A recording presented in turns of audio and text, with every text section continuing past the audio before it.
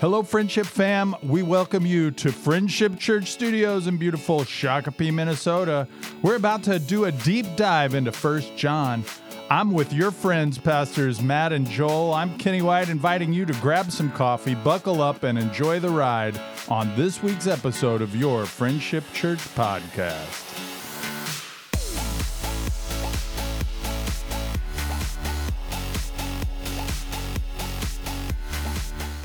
Hey church fam, Joel here, and we have a special treat for you today before our podcast. If you go back to episode 25, Pastor Kenny always intros our podcast in a similar fashion, and for some reason he decided to intro with, "Hey church fam, I'm stoked out of my mind," and Pastor Matt and I cannot get enough of it. We love it so much that we wanted to give you a special gift. Here it is, check it out, all for you, Pastor Kenny.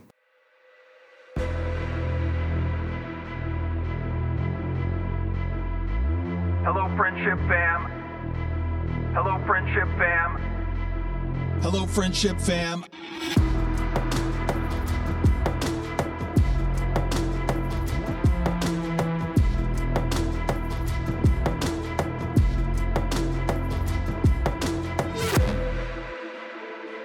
I'm stoked. I'm stoked. I'm stoked. I'm stoked. I'm stoked. Stoked, stoked, stoked, stoked. I'm stoked out of my mind. Out of my mind. Out of my mind.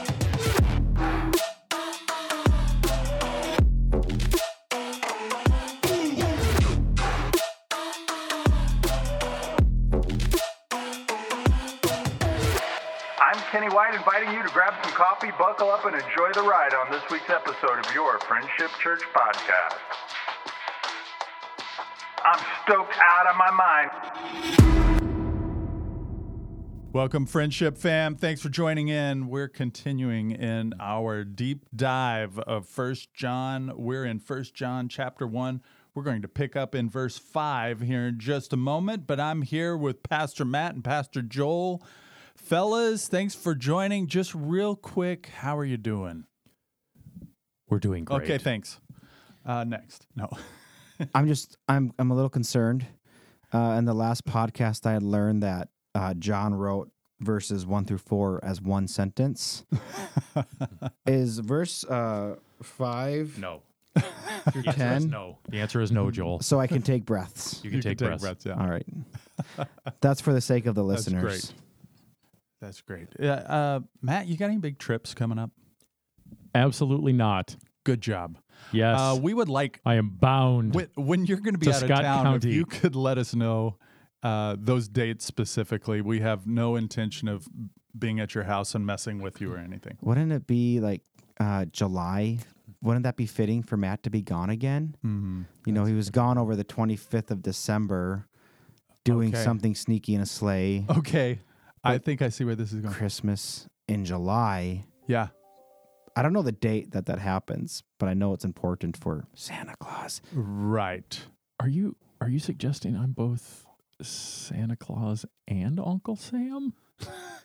No, I feel What like does he's the 4th not of listening. July have to do with any of this? Christmas in Christmas July. in July. Yeah, Right. what This is is that? a- What are you talking about? Is this this a is a- Hallmark movie the two of you have been watching? Christmas in July? He doesn't remember back when you were gone for a little bit around Christmas time. Delivering Mhm. toys. Right.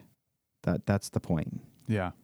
Yeah, I understand it in December. I'm trying to figure out why you're talking about it with July. All right. Friendship Church Pastor Matt clearly doesn't know what Christmas in July is. I think actually Again, I He's never feel heard like of this it. is a Hallmark movie He's that you've been never heard of watching. it. Christmas in July. he's trying to get out of this is smoke. This That is is smoke and true. mirrors stuff right now. Right. He totally gets it. He does. Yeah. You just church. You just watch around Christmas. Magically, Matt's gone. Right. It's interesting. It's because he's a VIP.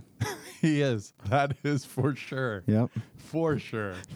Oh my goodness. The walls of Friendship Studio are literally falling right now. It is so hot in Friendship What Church in the world? Studios that one of the panels on the wall just came down. Yeah.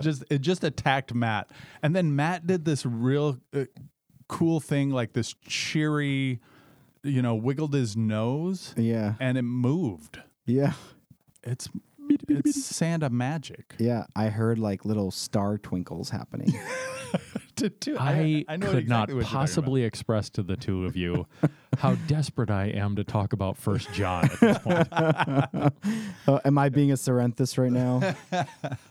Well, let's jump into it. Hey, Joel, do you have that passage in front of you that you could read that? I do. It's 1 John verses 5 through 10. This is the message we have heard from him and proclaim to you, that God is light, and in him is no darkness at all. If we say we have fellowship with him while we walk in darkness, we lie and do not practice the truth. But if we walk in the light, as he is in the light, we have fellowship with one another, and the blood of Jesus, his Son, cleanses us from all sin. If we say we have no sin, we deceive ourselves, and the truth is not in us. If we confess our sins, he is faithful and just to forgive us our sins, and to cleanse us from all unrighteousness. If we say we have not sinned, we make him a liar, and his word is not in us. Thanks, Joel. In our last podcast, we talked a little bit about themes that are woven in, and someone once explained 1 John and really the writings of John this way. They said, he has these themes that kind of roll in like a wave to a seashore, and then they kind of pull back, and then they come back again later, and we'll see that throughout our time in 1 John. But one of the things that stands out to me is God is light. In him is no darkness at all. And we'll walk through this this section in a little bit more detail in a moment. But I want to pause because this theme of light and darkness starts in the very beginning, right? In the beginning, God created the heavens and the earth was formless and void, and darkness covered the face of the deep. And the Spirit of God hovered over the waters. And God said, let there be light. And there was light, and it was good. And that theme, those themes weave themselves throughout the Scriptures. And we see John picking up these themes as well. The issue of chaos and God's response to it. One of the things that stood out to me as I was considering that passage in Genesis is that God's answer is his presence. The Spirit of God hovered over the waters, is his presence and his word. God spoke. And we see that God is light. The answer, it's light, and there's organization. There's all kinds of stuff that's associated with that. There's a lot of stuff that's been written by the early church fathers and by contemporary theologians as well. But this idea that God's response to the chaos in our life is his presence and his word is big. And John weaves that throughout this message of 1 John for sure. Go ahead. When people have read this section of 1 John, there have often been two verses that people have talked to me about that are part of this passage that frighten them. Yes. Significantly frighten them. And I just love to get you guys to comment on this because maybe they should be frightened or maybe there's more understanding that could be helpful here. The first one is verse 6, right? God is light. He is purity. He is righteousness. And verse 6 says, but if we have fellowship with him while we walk in darkness, we lie and do not practice the truth. Mm-hmm. And there are a lot of people who read that and would say, why? I remember walking in darkness yesterday. Right. I can remember this sin, and if God is light and in him is no darkness at all, am I saved if I can remember sin from yesterday? Mm-hmm. Right? What do we do with that? How do we respond to that idea of, okay, wait, God's light, but if I walk in darkness, I am not a part of that? Mm-hmm. Do you have anything you want to say, Joel? I can do to you what Matt does. You go first, Joel, and then I'll defer. I'm going to defer to you, That's Kenny. fine. And I'll let you do that. I receive that, and I appreciate working with you in that manner. As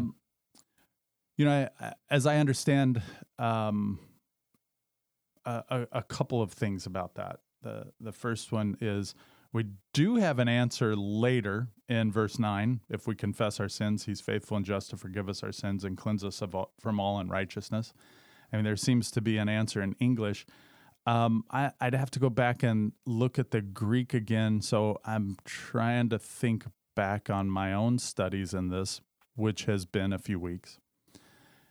But it seems like to me that there is this idea that's hidden in the Greek of practicing it, the walk. The walk. Okay, so if you practice walking in darkness, then you do not have fellowship in the light.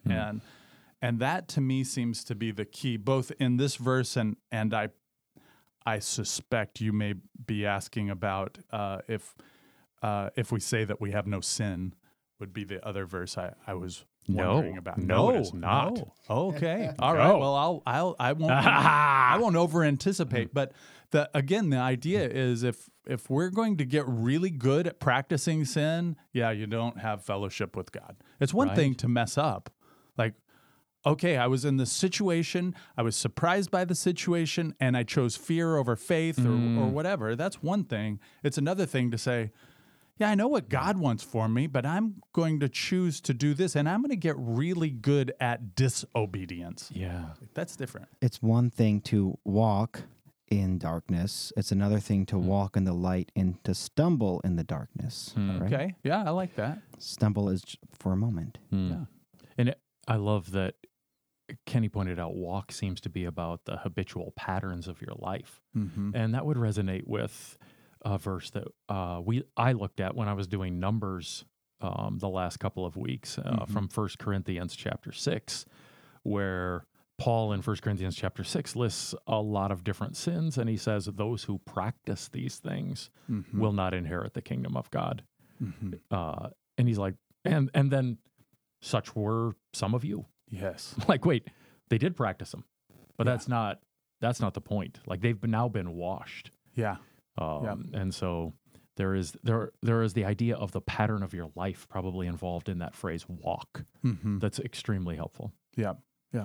So the other verse that I've often had people freak out about is one that a lot of people memorize, and that's verse 9. Okay. If we confess our sins, he is faithful and just to forgive us our sins, to cleanse us from all unrighteousness.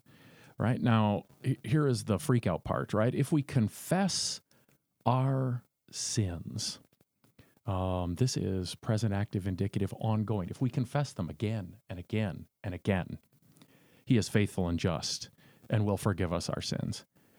I thought my sins were forgiven when I placed my faith in Jesus.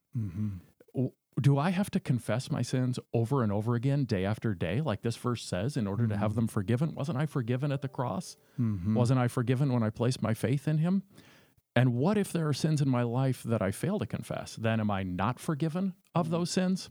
I think people memorize this verse and are like, oh, that's happy news. But if you read it carefully, it's deeply frightening. What if there are sins I don't confess? What are the implications of any unconfessed sin in my life if I have to confess it in order to experience cleansing and forgiveness from all unrighteousness? And so I've had people approach me deeply afraid of verse 9 and the fact that 3 years ago they may have had a sin go by that they didn't confess. Interesting. Or 3 weeks ago they may have had a sin go by that they didn't confess. And I think I think people can read this wrongly and say, if we confess our sins one time in the past, but that's not the tense of the verb here. So what do we do with this and the fear that people have about, oh man, my understanding of salvation was I was forgiven one time for all when I placed my faith in Jesus, and this verse is teaching me something very different. Go. Yeah, I mean, I think there are a couple of pieces to this puzzle that we can put together, but in verse 8, I mean, you always have to look at the context. If we say that Nice. if we say that we have no sin, we deceive ourselves, and the truth is not in us. That's verse 8. Then, verse 9, if we confess our sins, he's faithful and just to forgive us of our sins and to cleanse us from all unrighteousness. Verse 10, if we say that we have not sinned, we make him a liar, and his word is not in us. It appears to me that the issue isn't so much about this ongoing confession, but God's goodness. First of all, reminding us we're not perfect, but then second of all, God's goodness, his faithfulness, and his justice and his willingness to forgive. That's significant, and it stands out to me in the context of this passage. I mean, there's more to confession and repentance that we can talk about. That's my knee jerk on your initial question, though, Matt. Yeah, it's kind of like, do we have an understanding of our sinful nature? And you both can probably point to specific passages. Often, I think that Paul writes about us, my body does what I don't want it to do, kind of that theme of things. Like, we're sinful people. It's natural for us. It's an inclination for us to be sinful, and to be Christ-like is something it's hard. We have to pursue it every day. And then just understanding this passage, I think if you understand that 4-step, sanctification process or whatever to have salvation, but then, you're confessing every single day, not because you have to, but it's because you're actively saying, like, I want Jesus to cleanse me and to sanctify me so that one day I may be complete in him, right? That whatever. Passing it back to you, Matt. It's great. So part of what you're saying, Joel, if I can add to that, is there are things that happen as we come to faith in Jesus that then get repeated every day of our life if we're genuinely his. And so it isn't that a person places their faith in Jesus and then lives the rest of their life in their own strength. That's not what the scripture teaches. Right. We place our faith in Jesus and then we live every day in faith. We repent of our sins, and that leads us to a life of repentance of our sins. We confess our sins, and that leads us to a life of daily confession of our sins. Yeah. I think it's also helpful for us to understand here that cleansing and forgiveness are not in the New Testament always about our justification before God, that it isn't always about that ultimate forgiveness in which Christ takes our sins and we are declared righteous in the courtroom, that ultimately cleansing and forgiveness can be about the daily dirt that comes into our life and creates barriers between us and intimacy with God. So, and others. Yeah, and others. In this. Yeah, there's no sense in which, as a child of God, my sin can remove me from the family, but my sins can absolutely act as bricks building a wall in intimacy between me and my Father, with whom I am supposed to have unfettered intimacy, total intimacy. And those bricks can only be torn down through the process of confession, through the process of confessing that sin. And so I think it's helpful for us to understand, okay, this isn't like, I missed a sin 3 weeks ago, therefore I'm no longer saved. That ultimately this is written to believers about the forgiveness that is necessary of our sins for the restoration of total intimacy with our God, the way it is designed. Because when those bricks are put in place by our unconfessed sin, and we build that wall between us and God, we damage that intimacy, but we also damage the blessings God says flows out of that intimacy in relationship with him. There's no blessings of God apart from the intimacy with God.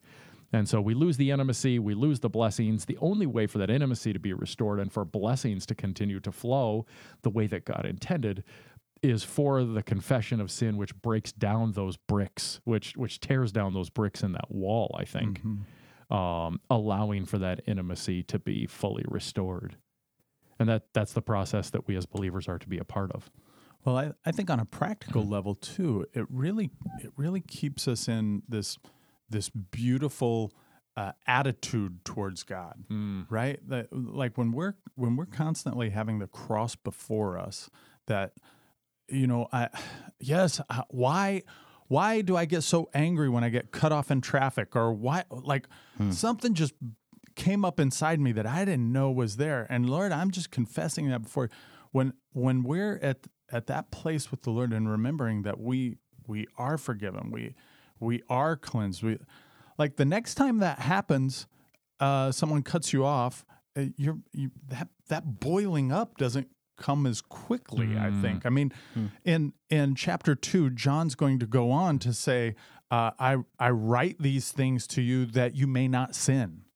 Like the goal is in part for you to not keep doing that. And if you're in a place of humility before God, you're not going to continue to do these sorts of things. And I mean, there's just that practical side of Christianity that I like, and it feels like an extension even of the Lord's Prayer. And Father, forgive us of our trespasses as we forgive those who trespass against us.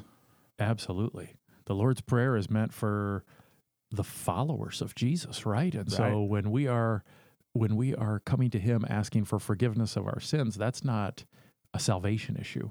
Right. That's not a justification issue, right? But it is a restoration of intimacy that's been lost because of unconfessed sin in our lives. Absolutely. I love that, Kenny. Yeah. That's so good. It's probably worth us noting, because when we use the word confess, some people's minds immediately go to wooden boxes and screens. Which I'm really impressed that they put that in over at Prior Lake. Absolutely. By your office. Yes. That's great. Yeah, no, those are actually secret giving booths, but that's a whole different thing. That's a different story. Yeah, absolutely.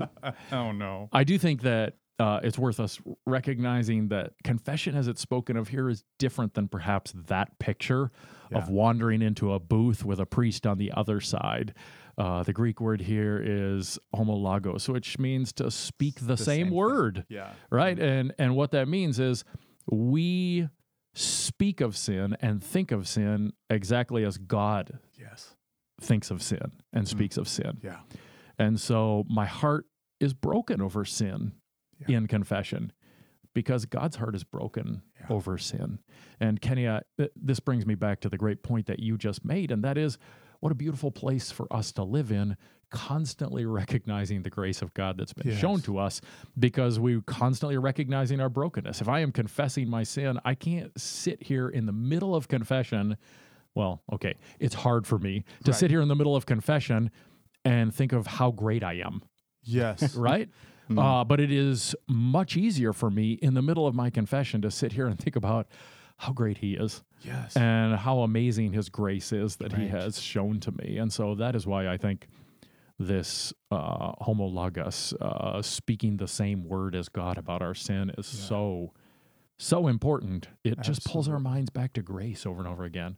Yeah. Right? Well, I'm a mess, but he's great. Right. Yeah. Right. And I think that's one of the things that I resonate with John about, is he's constantly pushing us towards God and his goodness. And just, again, this conflict in the first century of the insecurity of, well, like, even Paul deals with it in Romans. What shall we say then? Shall we continue in sin that grace may abound?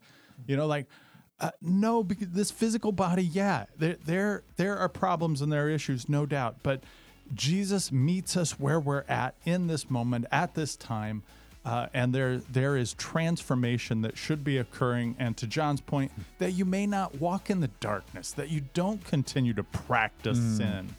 That's big, because God is good, he's big, and he'll welcome you into the light because he is the light. Yeah.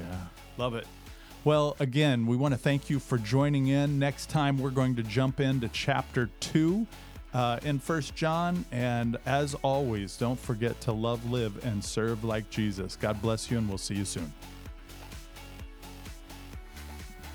Thanks for joining in. We'll continue on with 1 John through the next few weeks. Join in and read along with us. We'll see you next time on your Friendship Church podcast. I'm stoked